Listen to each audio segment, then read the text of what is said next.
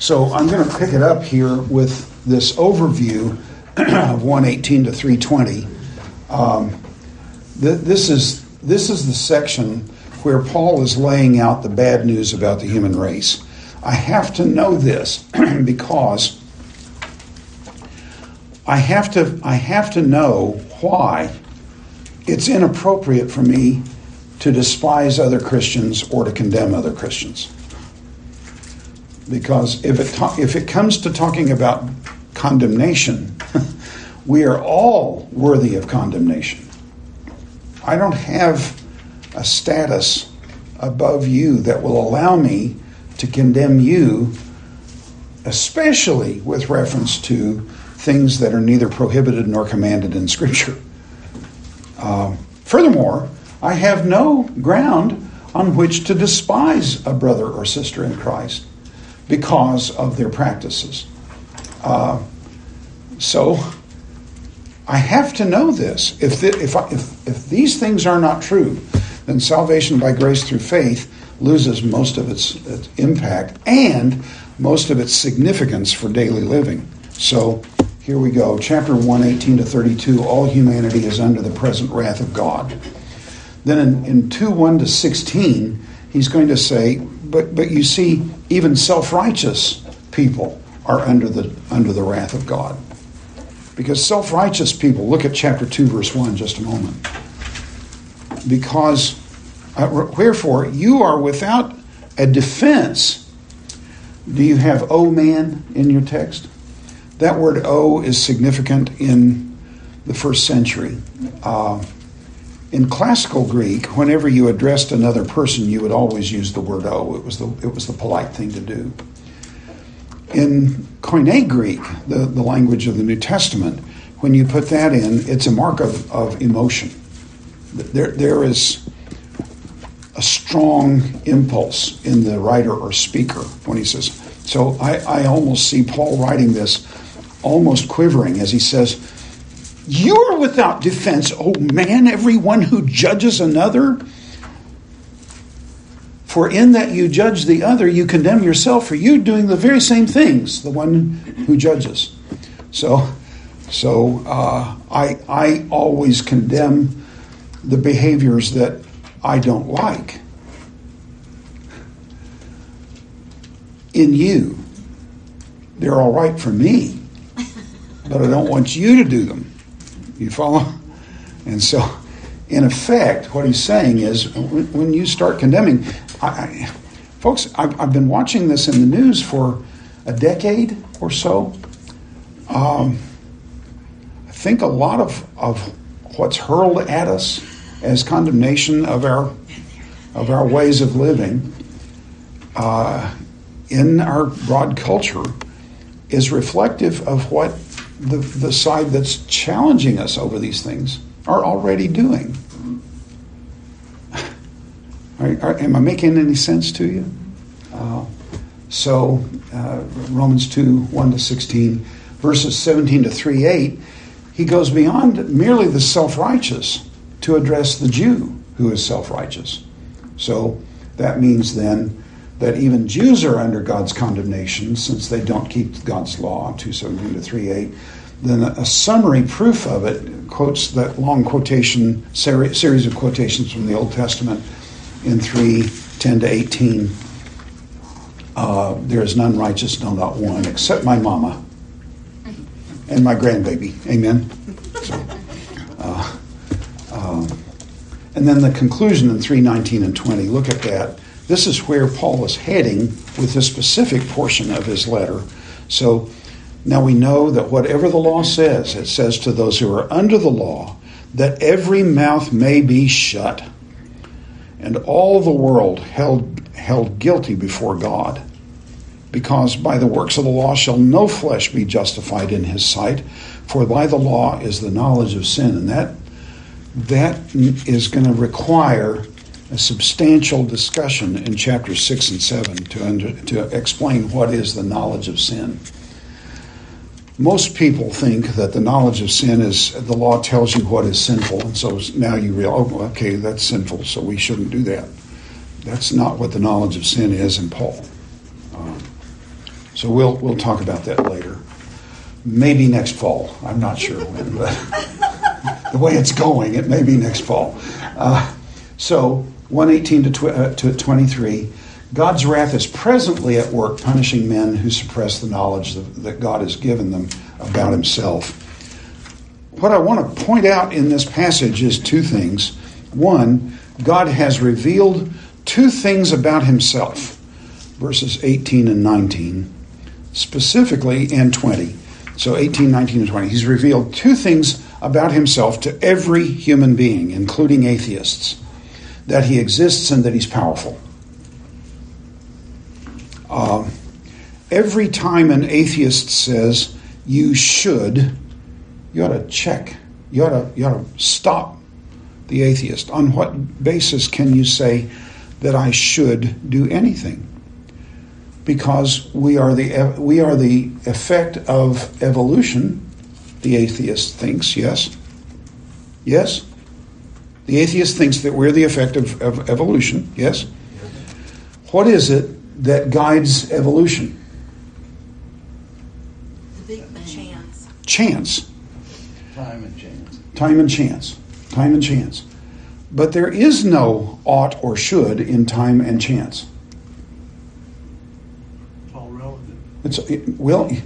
There's simply no right or wrong in time and chance. You can't even talk about it being relative. It's irrelevant to talk about relativity even there, because it's a non-category.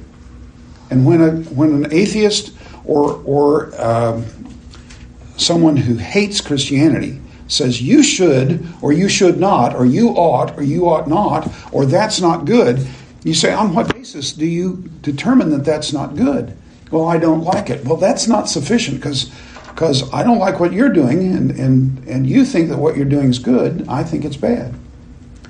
So we're at an impasse because we have no common ground on which to talk about good and bad. It's all cast out. So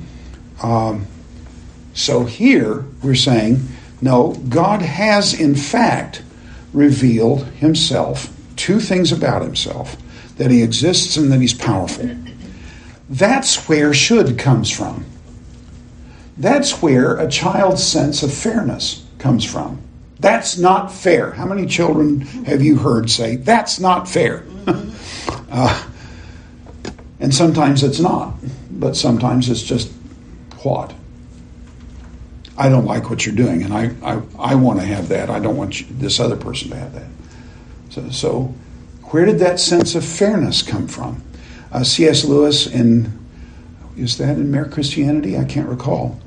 Talks about one of the proofs of the existence of God is the sense that we all have of a hierarchy of values. That there are some things that are good in themselves, and there are some things that are bad in themselves, and there is a sense of justice and fairness. Every human being has a sense of justice and fairness. Where did that come from? Not evolution. Because time and chance don't produce those kinds of things. So where did it come from? It's created in us. So verse 19, what may be known about God is evident in them, for God has made it known to them. For the unseen things about him are clearly perceived, being seen by the things that are made, specifically his eternal power and his deity. They know that there's a God, and they know that he's powerful, but the result of that is that they have no argument to offer in court. Do you have you have perhaps that they're without excuse? What do you have? Without defense? Without excuse. The word apology in Greek, apologia, is the defense attorney's case that he makes on behalf of the defendant. That's the apologia. Socrates' apology. It was recorded by Plato, but it's his defense statement before the court in Athens, trying to defend himself against the charge of atheism. Because he wasn't an atheist. He just thought that the gods that the state honored were not gods at all. There was one God, he thought, remarkably enough. Ultimate reality must be unified. So this is the apologia. You have no defense case that you can make because you know the truth. So in verses 21 to 23, even when they knew God, well, we just read that, did we not? No, we haven't. Even when they knew God, they refused him due honor and exchanged his glory for the likeness of the image of some creature. But you'll notice in this passage, in verses 21 through 28, well, it's actually 21 through 27, there are three exchanges that are made. So in verse 21, for this reason, when they knew God, they didn't honor him as God, nor were they thankful, but they became vain in their thinking. Vain, what word do you have in your text? Futile.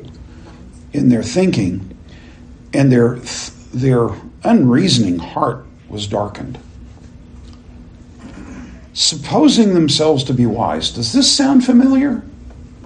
Supposing themselves to be wise, they became fools. And here is the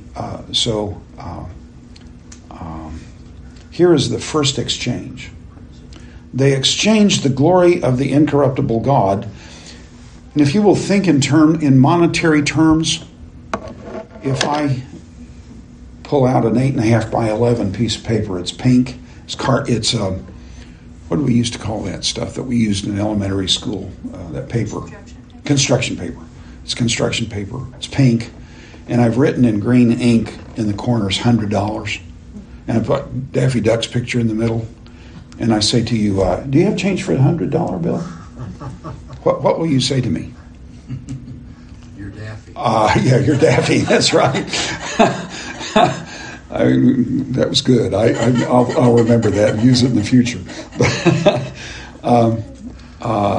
Because it's worthless. Yes? Well, that's what's happened. This is the exchange rate. Here's what they gave to get rid of. They sold the image of the incorruptible God for, and what they got in return for it was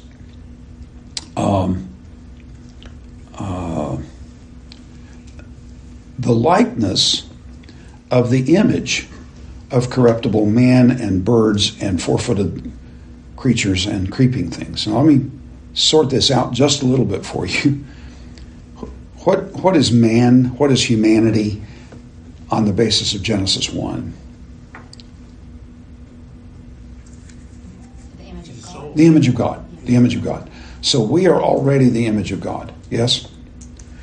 But they didn't exchange the glory of God for humanity. Nor did they even exchange the glory of God for the image of humanity. They exchanged the glory of God for the likeness of the image of God. You will have had some perhaps experience of this. If you make a Xerox copy of something, we don't do that anymore, but if you made a Xerox copy of something and then took the copy and Xeroxed it, and took that copy and Xeroxed it again, the thing begins to degrade.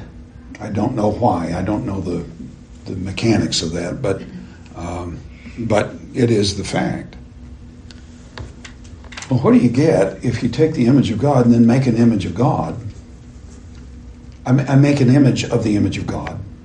And then you make a likeness of an image of God. Isaiah has a fascinating passage. It's in roughly chapters 41 to 44 of Isaiah. We're not going to look at it today, but one of the things he does is taunting idol makers over the folly of making an idol. The ritual for making an idol in the ancient Near East is you take wood and you carve it, and then you overlay it with a precious metal, and you paint various parts of it and so on. Then you take your fingers, the priests take their fingers and poke them in the ears of the idol, and then put their ears on the ear of the idol so that the idol can hear. And it's called, the ritual is actually called the opening of the mouth of the god. The mouth is open so that you can breathe into the mouth. So man breathed into the idol the breath of life, and the idol became deader than a doornail. And that, Isaiah just holds this up to ridicule. It's just marvelous the way he does. Man takes a piece of wood and he cuts it in half. Half of it he makes a god. The other half he burns in the fire, and he sees the fire and he says, I am warm. And he doesn't have the wit to say, half of it I cooked my bread on, and the other half I made a god. Is this thing in my right hand not a lie? This is the folly of humanity. We are making ourselves into the image of God now, into the image of ultimate reality. We are the ultimate reality. We are ultimate. We define truth. We define everything. So, the first exchange, verse 23, leads to the first handing over. And there are 3 handings over. So verse 24, for this reason God handed them over in the lusts of their hearts to uncleanness, to dishonor their bodies among themselves. Let me stop. What does hand over mean? Give up. Yeah. In what sense? What's God doing? Giving them what they want. Good. That's one of the best answers I've ever gotten for that. Thank you. Giving them what they want. In Genesis chapter 20, Abraham lies about his wife. He says in chapter 21, I think it's 20, it might be in 20. When the Lord caused me to wander from my father's house, I said to my wife, this is the kindness you shall show me. Everywhere we go, say he is my brother. Well, because I have a doctorate from Dallas Seminary and I know great and wise things most people don't know, I know that chapter 20 of Genesis comes after chapter 18. And in 18, God said, I will come next year and Sarah will have a son. So I know in Genesis 18, he's 99. And Isaac isn't born for a few chapters. So I have to have chapter 20. He's still 99. So how long have they been telling this lie?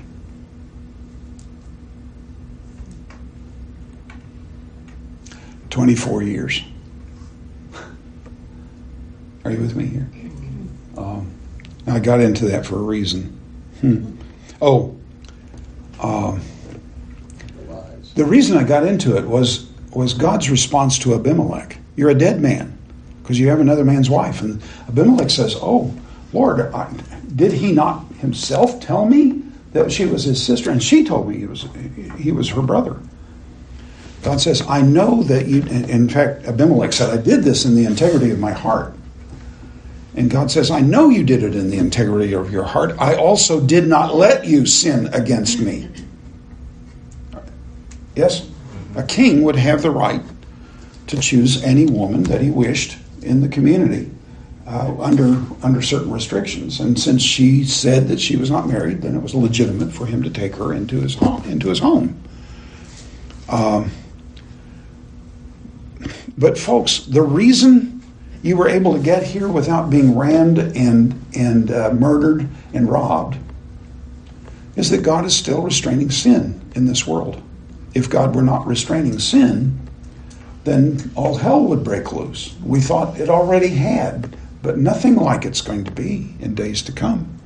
The point I'm after here is that when God turns these people over to more sin, he's not taking good people and making them worse. Some people actually read this passage that way. He's taking people whose lives he has restrained from evil And he's removed the restraints so that they now have the opportunity to do more of the evil that's already in their hearts to do. He's exposing the evil that's in men's hearts. Protecting dead people and leaving them dead. Leaving them dead, but giving them the opportunity to act in death even more than they have before. So, verse 25, the second exchange. Do you have who exchanged or they exchanged? Who? The word here in Greek, I think, I can make a case, is qualitative. It's not just a pronoun that's prolonging the reference to these people who've been handed over to sin. But we might read, these very ones exchanged the truth of God, and so they gave the truth of God in order to get a lie. Just like I give $1, I don't know where we can buy anything. You can't even buy things for $1 in the dollar store anymore. But I pay $10 and get something in exchange for it. Yes? Yes? Well, that's what we're doing here. They're taking the good solid currency of the truth of God and they're exchanging it. And what they get, they're buying this trash. So, verse 25, these are the very ones who exchanged the truth of God in order to get a lie. And they worshipped and served the creature more than the Creator, who is God blessed forever. Amen. So the second turning over, verse 26. For this reason, God handed them over to dishonoring passions. The women exchanged. Here's the exchange. The women exchanged the natural use for that which is contrary to nature. In the same way, he didn't even call them women. He calls them females.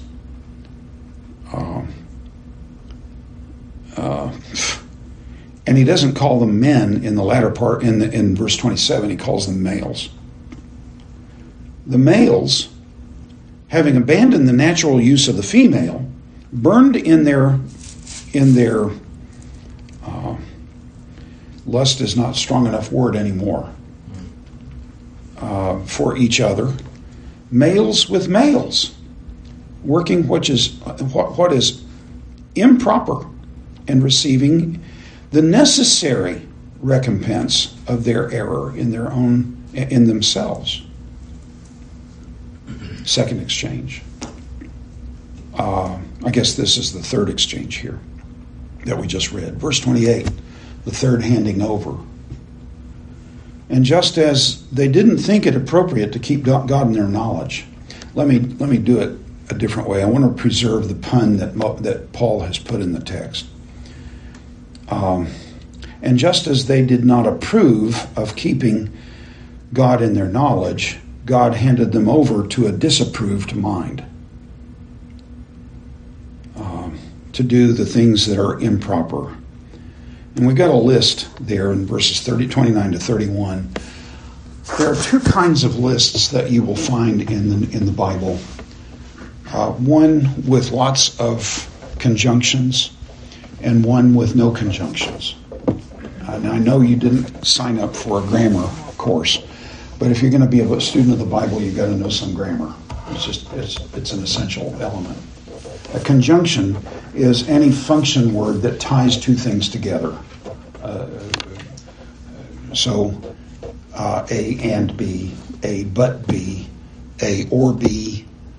Yes, any of those kinds of words that conjoins two or more elements together.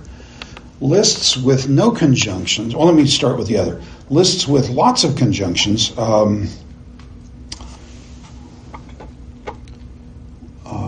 There's one very well-known one in Paul, and I can't think where it is now. I'm sorry, I can't come up with it. It's in Romans chapter 8.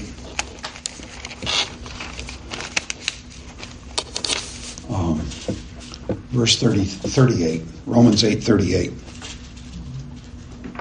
For I am persuaded that neither death, nor life, nor angels, nor powers, nor things present, nor things to come.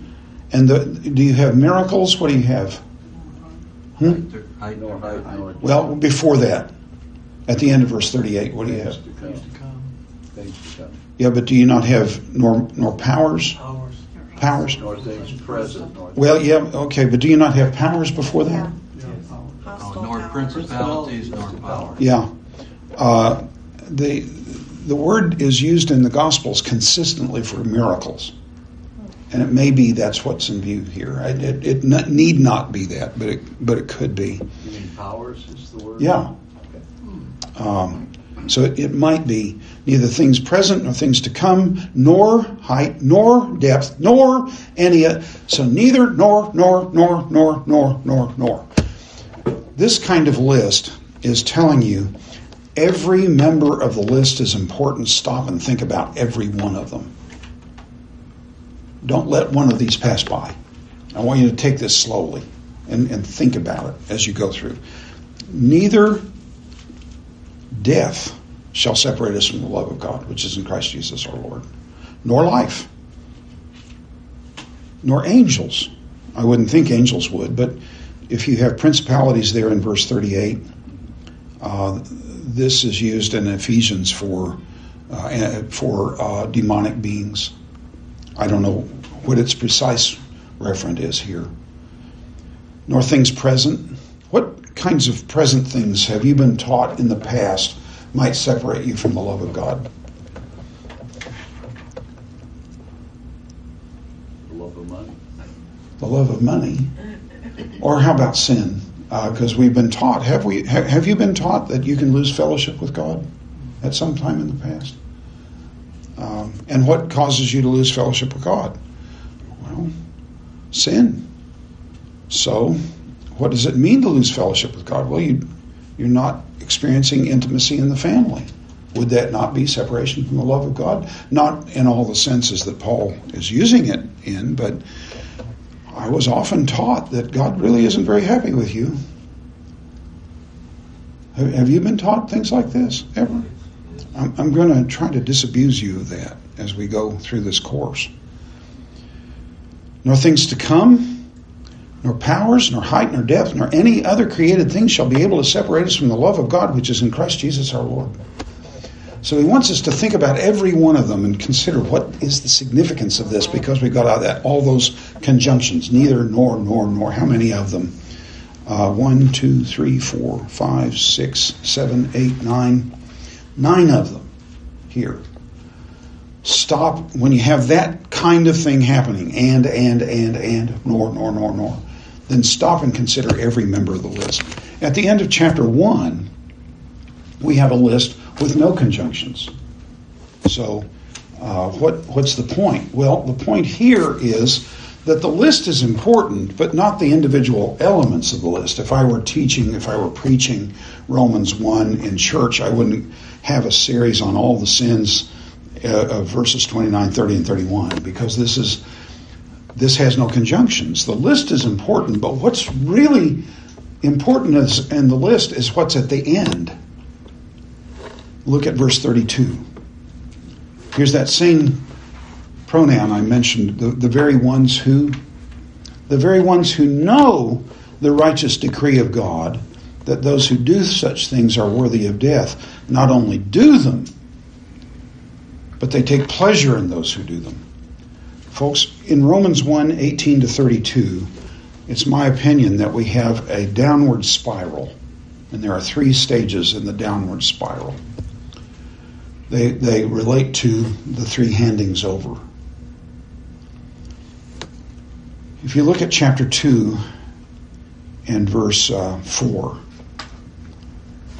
Paul's going to make a statement in that verse. And I want you to notice in verse 1, what's the first word?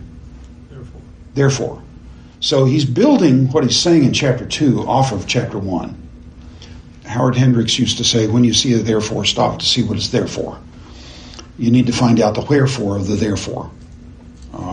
So, therefore, you're drawing a conclusion or drawing inferences from what you've said before. And one of the things he says is in verse 4. Here's one of the inferences from what he said before. Or do you despise God's goodness and forbearance and long-suffering, not knowing that the goodness of God tends to lead you to repentance? But because of your hardness and unrepentant heart, you are treasuring up for yourself wrath in the day of wrath and the revelation of the righteous judgment of God, who shall reward each one according to his works. Well, what is the goodness of God that intends to lead us to repentance? That grows out, that is relevant to a passage growing out of chapter 1. Now, was that too complicated, so you lost track of even what the question was. Chapter 2 grows out of chapter 1. So what is there in chapter 1 that would be the goodness of God that tends to lead people to repentance? Maybe not handing this over? I don't know. The gospel. Yeah, it is the handing over. That's exactly what it is. If there were any spiritual sensitivity in the human race at all, and folks, most people want to be nice people in one way or another. Yes, they may define nice differently, but most people want to have friends and they want to have a good conversation with somebody else. Am I right?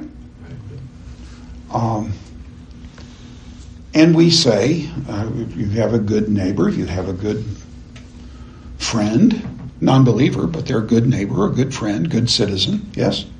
Yes, no? They're good people in that sense. But they're not good in the sense that that's a sign of the present, what do they call that? Oh gosh, I can't even think of the word. But the grace of God that's at work in the present, restraining sin. If they're given the chance to sin, to do some sin that they've contemplated over the years, in a situation where they're pretty sure they're not going to get caught, what's going to happen? They do it. Am I making sense to you? And subsequently they may think, I wish I hadn't done that, but there were some good things that came out of it, and boy, I wish I hadn't done that. But it becomes easier the second time and the third and so on. You know people. You know this in your own life. So the goodness of God is his present wrath against sin. Present wrath works by turning sinners over to more sin. This is the passage that describes 21st century America. In fact, it's 20th and 21st century America. It describes who we are as a people. D.A. Carson said in a lecture I heard years ago, he said, in my early years in evangelism on college campuses, he said, the atheists and I would debate. But he said, we both had the same definition of who and what God is. They were denying the existence of the Christian God. Now, he said, and this was 40 years later, now, he said, I debate with atheists, and they're not denying, they don't agree on any definitions about God or good or right, or all of the definitions are gone. Well, what happened to a culture that was even an atheistic Christian culture? Well, God turned sinful people over to more and more sin, and we're seeing the effects of that. And Romans 1:32 is where we are in our day. Our news media are reveling in the sinfulness of our culture. Yes? The opinion makers are reveling. They're flaunting the wickedness of our culture. This is at the very bottom of the spiral of sin. So he moves on to chapter 3. Oy vey. Jim, I love your quote in your book that you used on this whole area where you said God created man in his own image and we were turned to faith. Yeah, well, that's Bernard. I think it was Voltaire that said that. God created man in his own image, and man has returned the favor. So we've recreated God in our own image. So God is he, she. Now, going on into oy vey. I'm way ahead here. I need to move back. 2:1-16 now. Even self-righteous men must acknowledge God's condemnation, since even he does not obey God's law. So he says, chapter 2, verse 1. You never believed I could do this many verses in one session, did you? You thought we were going to be bogged down in chapter 1 forever and a day. Wherefore you are, and here's the same word, you have no defense case that you can mount in the court before God. You are without excuse, not just excuse. You're without defense. And there it is again. O man who condemns, for in that you condemn the other, you condemn yourself, in that you judge the other. Do you notice here the word judge? Do you have judge in your text? All right. What does judging mean in chapter 2? Determining right and wrong. Yeah. We're judging the other. What are we doing about the other? What are we saying about the other? Yeah, condemning. Now that's going to be important. Turn to chapter 14 for a minute. In chapter 14, this is where the book is heading. Once again, it's aiming to establish the notion that division in the church over what Paul calls, I think, your text may, at the end of verse 1 in chapter 14, may talk about doubtful things, or what does your text say in verse 1? Disputable matters, yeah. These are matters that God has given us no direct instruction about. One believes he can eat all things. The weak eat vegetables. Now, he's not talking about people who are physically weak. He's talking about people who are spiritually weak. And I've concluded that weakness here is a condition of having a conscience that's more restrictive than Scripture is. It is never good to condemn practices that God has either not spoken about or that he has commended. It's never good to do that. So the weak eat vegetables. He goes on. The one who eats, let him not despise the one who does not eat. And the one who does not eat, let him not... Judge. Same word. I wonder if it doesn't mean condemn here. And what would it mean? What would it signify? I don't see how you can be a Christian and eat meat. As if that had any relevance to our right relationship with God. Any relevance at all. So the judgment and condemnation is based on our standards. Yeah. But that's what weak people do. They're more restricted in their consciences than Scripture is. By extension, then, the strong are people whose consciences approximate the standards of Scripture. So the closer I am to Scripture, the stronger I am in my faith and in my walk with the Lord. But they despise the weak. The weak condemn the strong. I just can't see how you can call yourself a Christian and do that.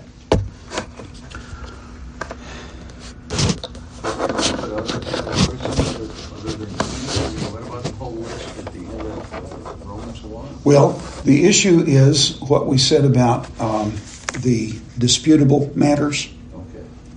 These are things that the Scriptures neither command nor prohibit. So there are things that God has defined as sin, and they are sinful. But I can't condemn you for that. See, because I have done those things too and worse. So I can't condemn you even for that. But especially not for things. That's why I say your conscience approximates the standard of Scripture. The closer you get to the standard of Scripture, the healthier you are spiritually. The farther you are from the standards of Scripture, the more restrictive you are than Scripture is, the weaker you are spiritually. And we'll see why as we go through Romans. Let's go back to chapter 2, verse 1. Can I ask a quick question? Yes, ma'am. I think, and I struggle a little bit in today's world when that word judgment is used a lot. Oh, yeah. Even when speaking truth. Yeah, yeah. And I think that as Christians, we have, at least I do, I struggle to make sure that I'm constantly pushing back that which may cause fear. Yeah. And to be able to say, this is really speaking truth. Yeah. Not Yeah. with condemnation. Yeah. And I think that that's such a blur that I think Oh, yeah. is worthy of us Absolutely. battling Yes. and standing That's God's right. word to That's right. justify Yes. truth. So that this is not talking about that kind of thing. Here they're condemning people. The self-righteous condemn everybody. We had a little sad joke that went around the seminary when I was a student. My wife and I got worried about the theology of our church, so we pulled out and started a church of our own.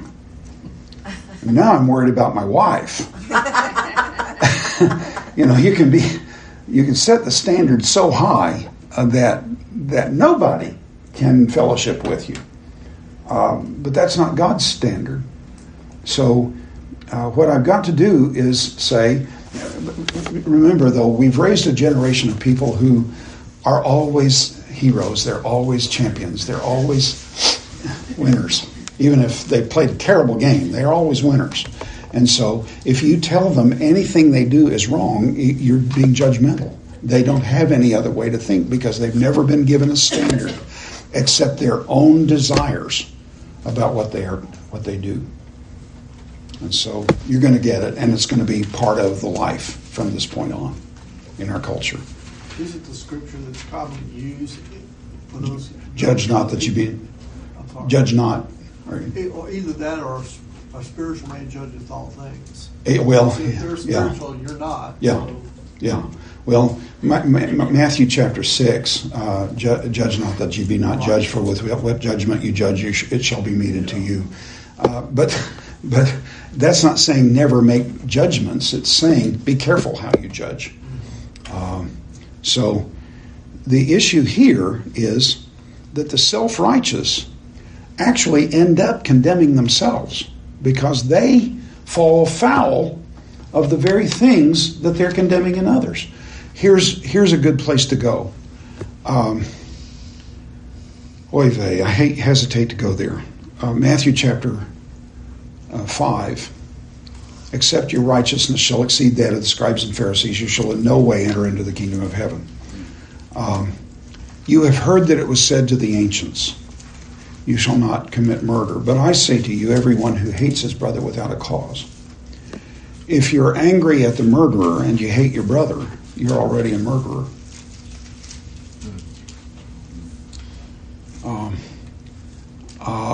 You have heard it said that you shall not commit adultery. But I say to you, whoever looks at a woman to lust after her is already an adulterer in his heart, has already committed adultery in his heart. So, if you condemn people who commit adultery and you are lustful, you've already condemned yourself. And this is the point. See, one of the ways that I got to start talking to you about legalism now. Legalism is a term that's a sliding term. You always apply it to people who require more obedience than you do. Or you're just being legalistic about that. That's what the school system is doing. Yeah. So I had to think through what would be things that are not that don't slide with personal preferences. What can I say about legalism that would be consistent right through all examples of legalism?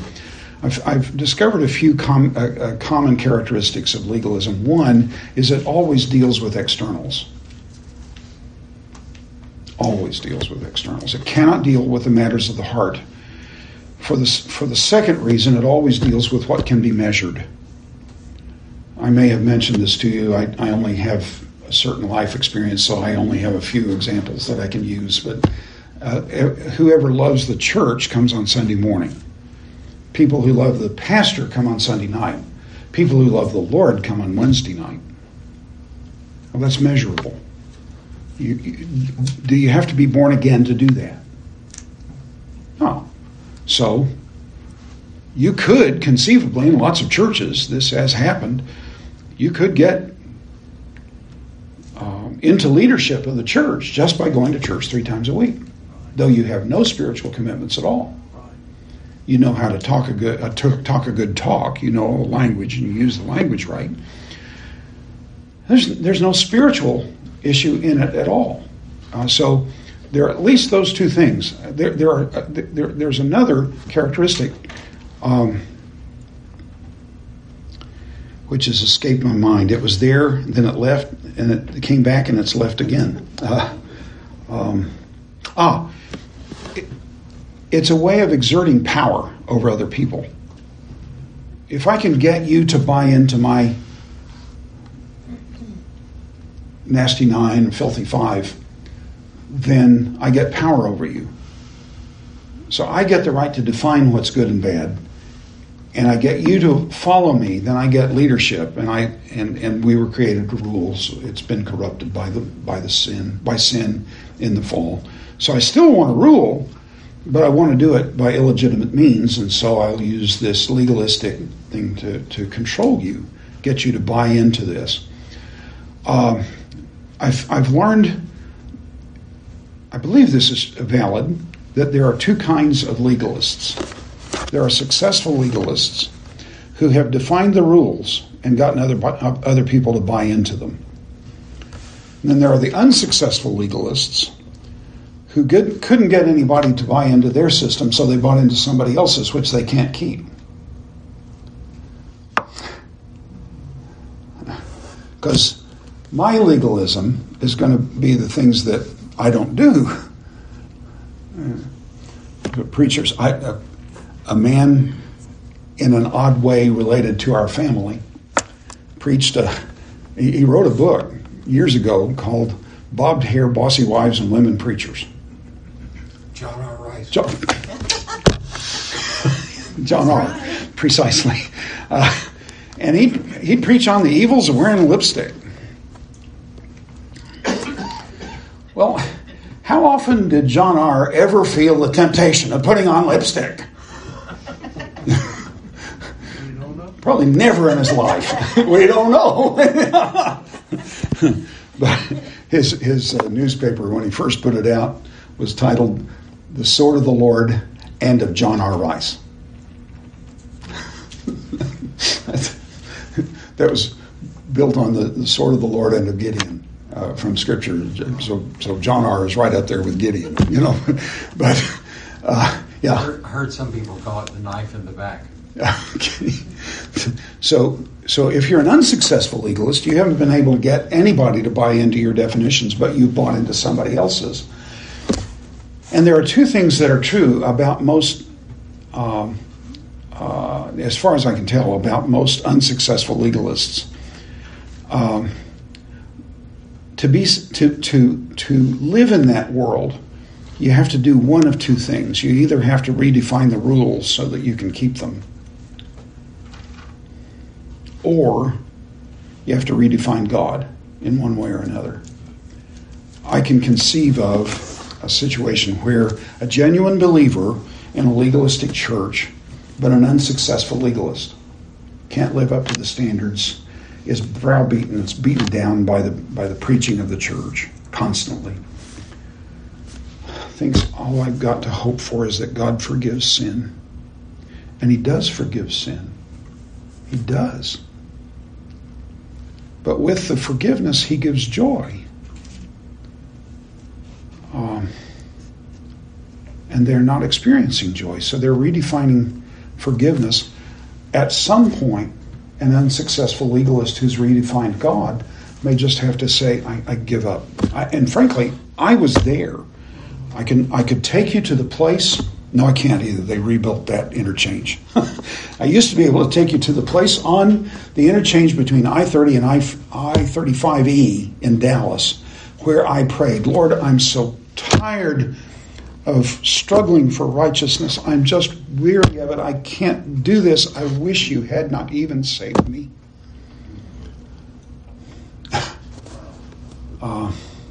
That's an unsuccessful legalist. And I was on the verge of saying, I can't fight sin anymore. I have nothing in me to fight it with.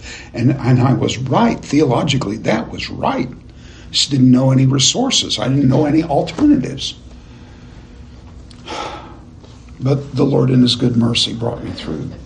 Years later, unfortunately. This was in about 1974, 75. And it wasn't until 1985 that the Lord brought me out of all that. That's a hellish place to be, folks. Legalism leads to no joy. So it deals with externals, things that can be measured. But think about the fruit of the Spirit. And when a Bible teacher says love, joy, peace, long-suffering, goodness, gentleness, and so on, it means you can't remember the rest of the list. So how do you measure love? 4 ounces of love, 2 feet of love. It's not measurable. It's not subject to any kind of measurement. We recognize great love when we encounter it, but we can't measure it. Do you follow? It's not tangible. It's not something so tangible. Christian camps measure the hems of girls' skirts. Couldn't we just say, look, you need to be modest? Am I making sense to you? Yes. And then somehow deal with that. Maybe that modesty will mean wearing jeans for girls. It used to be they couldn't do that at camps. At camp, they couldn't wear jeans as a girl. But now you can, so why not just let them wear jeans if you got to measure the hem? Folks, that's legalism. I'm for modesty too. Yes? Are you with me here? But I'm saying, if it comes down to measuring things, how many times a week do you have to go to church to be spiritual? 3. Well, okay, lost people can do that. So there's no spiritual advantage in doing those things. It, in fact, is detrimental. So this is what he's going to address. So verse 2. So what's the link between legalism and self-righteousness? They go hand in hand. If you're self-righteous, you're legalistic. So would you say they're synonymous? Mm-hmm. So we're going to get there. Let's see where specifically in verse...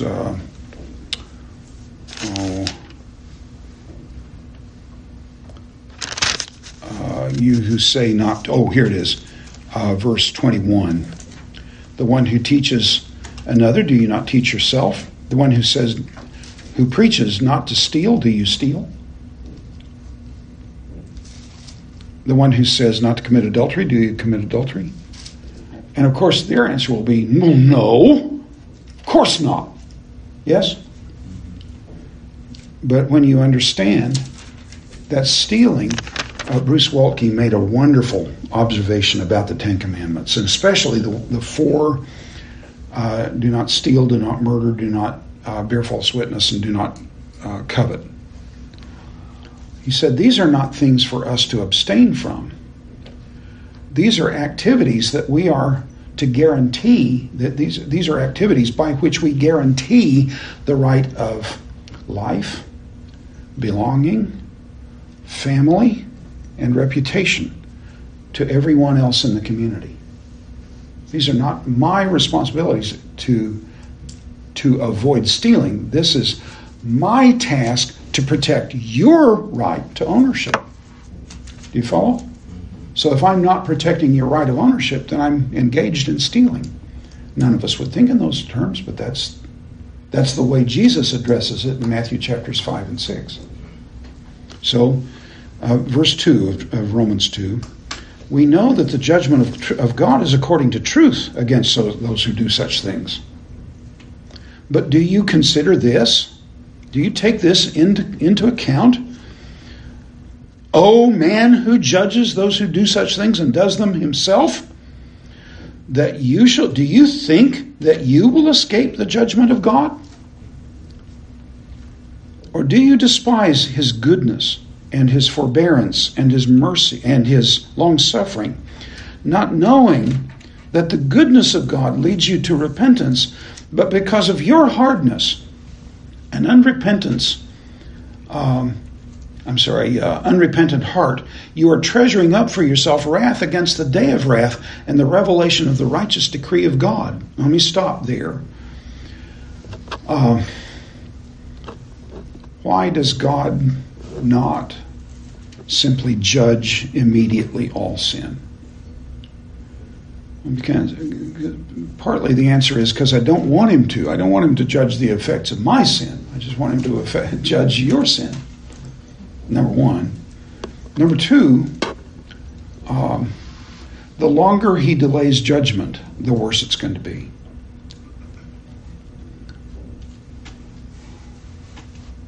So there, notice that word treasuring up for yourself wrath against the day of wrath. Where is that specifically?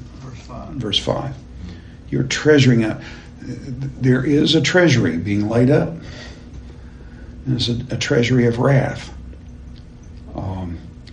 And we start in the middle of verse 6 with four statements. We're almost at the end of our hour here, so I'll keep on top of this. He will repay to each one according to his deeds. To those who, in long suffering, in the good work, he will reward glory and honor and incorruption. To those who seek eternal life. To those who, out of strife and disobedience to the truth, but obedience to wickedness, wrath and anger. Tribulation. Do you notice now he's going to go back the same route he just came in? Tribulation and distress to every soul of man or of humanity who works the evil, of the Jew first and also of the Greek. Glory and honor and peace to everyone who does what is good, to the Jew first and also to the Greek. For there is no prejudicial judgment, partiality with God. God isn't partial. And by the way, notice here, Jew and Greek. He said that back in 18 and 19. Now he says it again here, Jew and Greek. Why? Because Jew has no ground to despise the Greek, and the Greek has no ground to condemn. The Jew has no right ground to condemn the Greek, and the Greek has no ground for despising the Jew. He's laying the foundation, you see, for what he's going to do in Romans chapter 14. Am I making sense to you? One of the characteristics of that I've read recently about good expository preaching is that you not only preach a passage and another passage in the same book, but that you relate them to the overall purpose of the section of the book and the overall purpose of the book. And if you're not doing that, you're not doing expository preaching. And I think that's right. This is what I've become convinced of over the years. Folks, if you don't know what the purpose of a book is, you don't know the book. So, he's preparing us for Romans 14, even at this point in chapter 2. So, the weak are redeemed by the blood of Christ. Yes? In Romans 14? Yes? They're condemned in Romans 2. They're condemning their brothers who are strong. But how can they condemn the brothers who are strong when they are under condemnation themselves? They have no ground for condemnation. The brothers who are strong are despising the weak. But they're condemned along with the weak, apart from the work of Christ. And so they have no ground for their condemnation. With verse 12, let's move on here. With verse 12, we'll move into the way God deals even with people who've never had his revelation. So that will be an interesting passage, and will require some thought as we go through it. Indeed, the rest of this chapter is going to be addressing this issue. How do you deal with people who've never had the revelation of God in Scripture? So let's close with prayer. Father, thank you for these brothers and sisters who gathered here. Thank you for their longing to understand who you are and what you're doing. I pray that as I work and I think and I teach, that you will use this for their good and building them up in the faith. Protect them against me and anything I might do that would be harmful to them spiritually. But give them a growing desire to know you and to know what your word says. You've given us to it. It's the only tangible thing that we have that expresses specifically and accurately your will. So, Father, open us further, more to your word, so that we may know you, and knowing you, to really come into the possession of the joy of life. For Jesus' sake we pray.